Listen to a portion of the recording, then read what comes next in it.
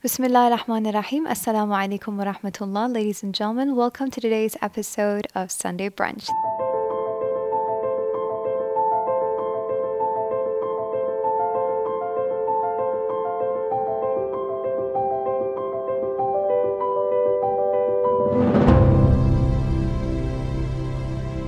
Thank you so very much for being with us again. Assalamu alaikum, Sayyidina. Alaykum assalam wa rahmatullah. So today's topic of discussion is Interfaith Dialogue, and I just want to use this opportunity to say that it wasn't something that was coined in the 21st century. It has deep roots in history. And Rasulullah, Imam Sadiq, Imam Rida alayhi salam, they're all advocates of this process for people to engage in interfaith dialogue. So my question is, why is it so important that such characters supported it? Bismillah ar-Rahman ar-Rahim. I think before we engage in talking about the Prophet Muhammad or the Imams and the leaders within history that engaged in interfaith dialogue, I think it's also important that we shed some light onto the Quran. And see what the Quranic perspective is on this topic. Absolutely. Why? It's because we as Muslims believe that the Prophet Muhammad is obviously our leader. He is the leader of every Muslim. وَلَكُمْ فِي رَسُولِ اللَّهِ أُسْوَةٌ حَسَنَةٌ. God orders us in the Quran that we must seek the example of the Prophet in our lives and make him our exemplary figure and emulate his sunnah.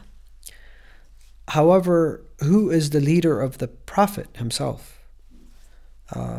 We as Muslims believe that the leader of the Prophet Muhammad was the Quran. لا ينطق عن الهوى. He does not do things of his own self.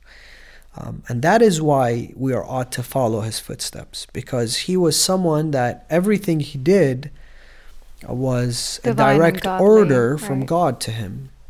So his leader is the Quran. So for us to understand the Prophet and those who follow the path of the Prophet, we have to really examine the Quran.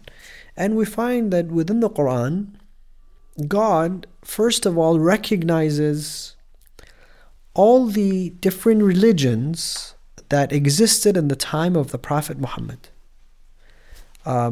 He acknowledged, God the Almighty acknowledges their existence. Now, obviously, we can't say that all of them were perfect, all of them were following the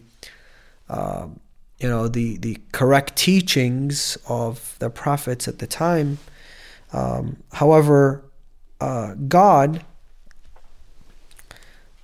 recognizes their existence on many occasions within the Holy Quran. For example, I'll read one ayah, which is of chapter 2, Surah Al-Baqarah, verse 62. إِنَّ الَّذِينَ آمَنُوا, the believers, وَالَّذِينَ هَادُوا, and the Jews, وَالنَّصَارَى, and the Christians, وَالصَّابِئِينَ, the Sabians. So those were the four major religions, Abrahamic religions, that existed at the time of the Prophet Muhammad. من آمن بالله واليوم الآخر وعمل صالحا فلهم أجرهم عند ربهم ولا خوف عليهم ولا هم يحزنون. God, in fact, not only recognizes them, but says any of those individuals who believe and engage in righteous acts, then God will reward them. God will acknowledge their good deeds. And I think that's more than just recognition, that is honoring them. Which brings us to taking a very quick look, because I want to engage in talking about interfaith dialogue. Chapter 109, Surah Al-Kafirun, the disbelievers. The message of the chapter is, قُلْ يَا أَيُّهَا الْكَافِرُونَ. The Prophet is asked to initiate the conversation. قُلْ means you, Muhammad, start this conversation. قُلْ يَا أَيُّهَا الْكَافِرُونَ لَا أَعْبُدُ مَا تَعْبُدُونَ. I will not worship what you worship. What would they worship? They weren't worshiping one God, because other verses indicate that the way the Prophet was supposed to speak to the people of the book, which were the Christians, the Jews, and the Sabians at the time, was قُلْ يَا أَهْلَ الْكِتَابِ, O the people of the book. قُلْ يَا أَهْلَ الْكِتَابِ تَعَالَوْا إِلَى كَلِمَةٍ سَوَاءٍ بَيْنَنَا وَبَيْنَكُمْ أَلَّا نَعْبُدَ إِلَّا اللَّهِ. We believe in one God. So when this chapter is talking about the disbelievers, it's talking about the idol worshippers. لَا أَعْبُدُ مَا تَعْبُدُونَ. I will not worship your idols. And you will not worship the one God. In the end of the day, لَكُمْ دِينُكُمْ وَلِيَ دِينِ. You keep your faith, you keep your way, and I will keep mine.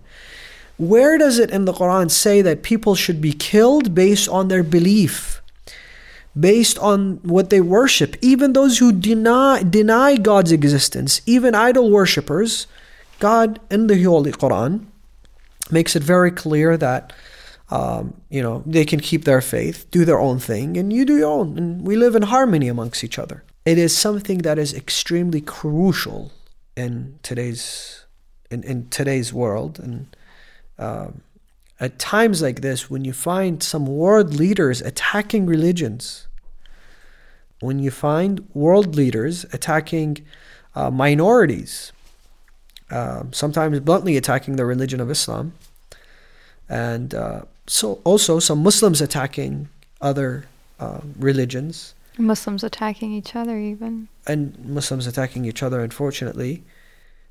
For world leaders, for religious leaders to come together in dialogue, it is very important. And it's not something that people think, oh, this is some sort of diplomacy. This is something that you do on the side. Well, it's not as important as other things. This is the most important thing that needs to be done today. 1, 3 things need to come out of interfaith. Goals, okay. 3 goals. 1 is understanding. I want to understand other faiths. As a human being, what do Christians believe in? What do Jews believe in? What do Hindus believe in? And for them to know what Muslims believe in. For me to know what other sects within the religion of Islam believe in.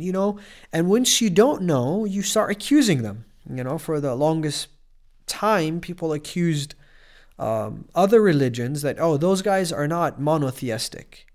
They don't believe in one God. But once you engage with them, you realize, no, they do believe in one God.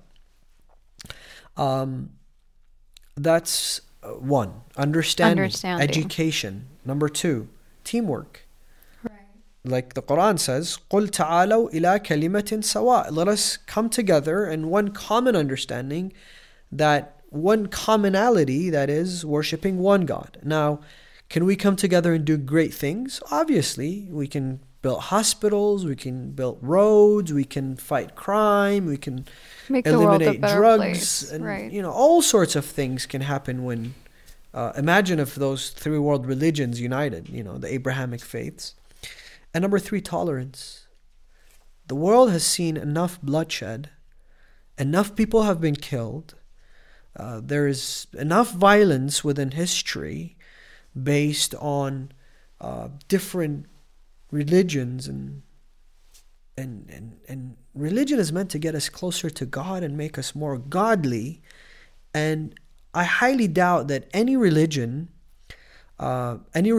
true message would be to kill other people, to even disrespect them, let alone kill them. So I want to say this: in the year 2020, at least for our communities, at least those who hear us, and to open their doors for interfaith dialogue. Let their centers and their mosques become the hubs of unity amongst different faiths. And I especially urge those living in the West to make sure they adopt this tradition immediately. Inshallah ta'ala. Thank you so very much, Sayyidina. And thank you, ladies and gentlemen, for your time, for being with us. Make sure to share your comments, your suggestions, your inquiries, anything you have.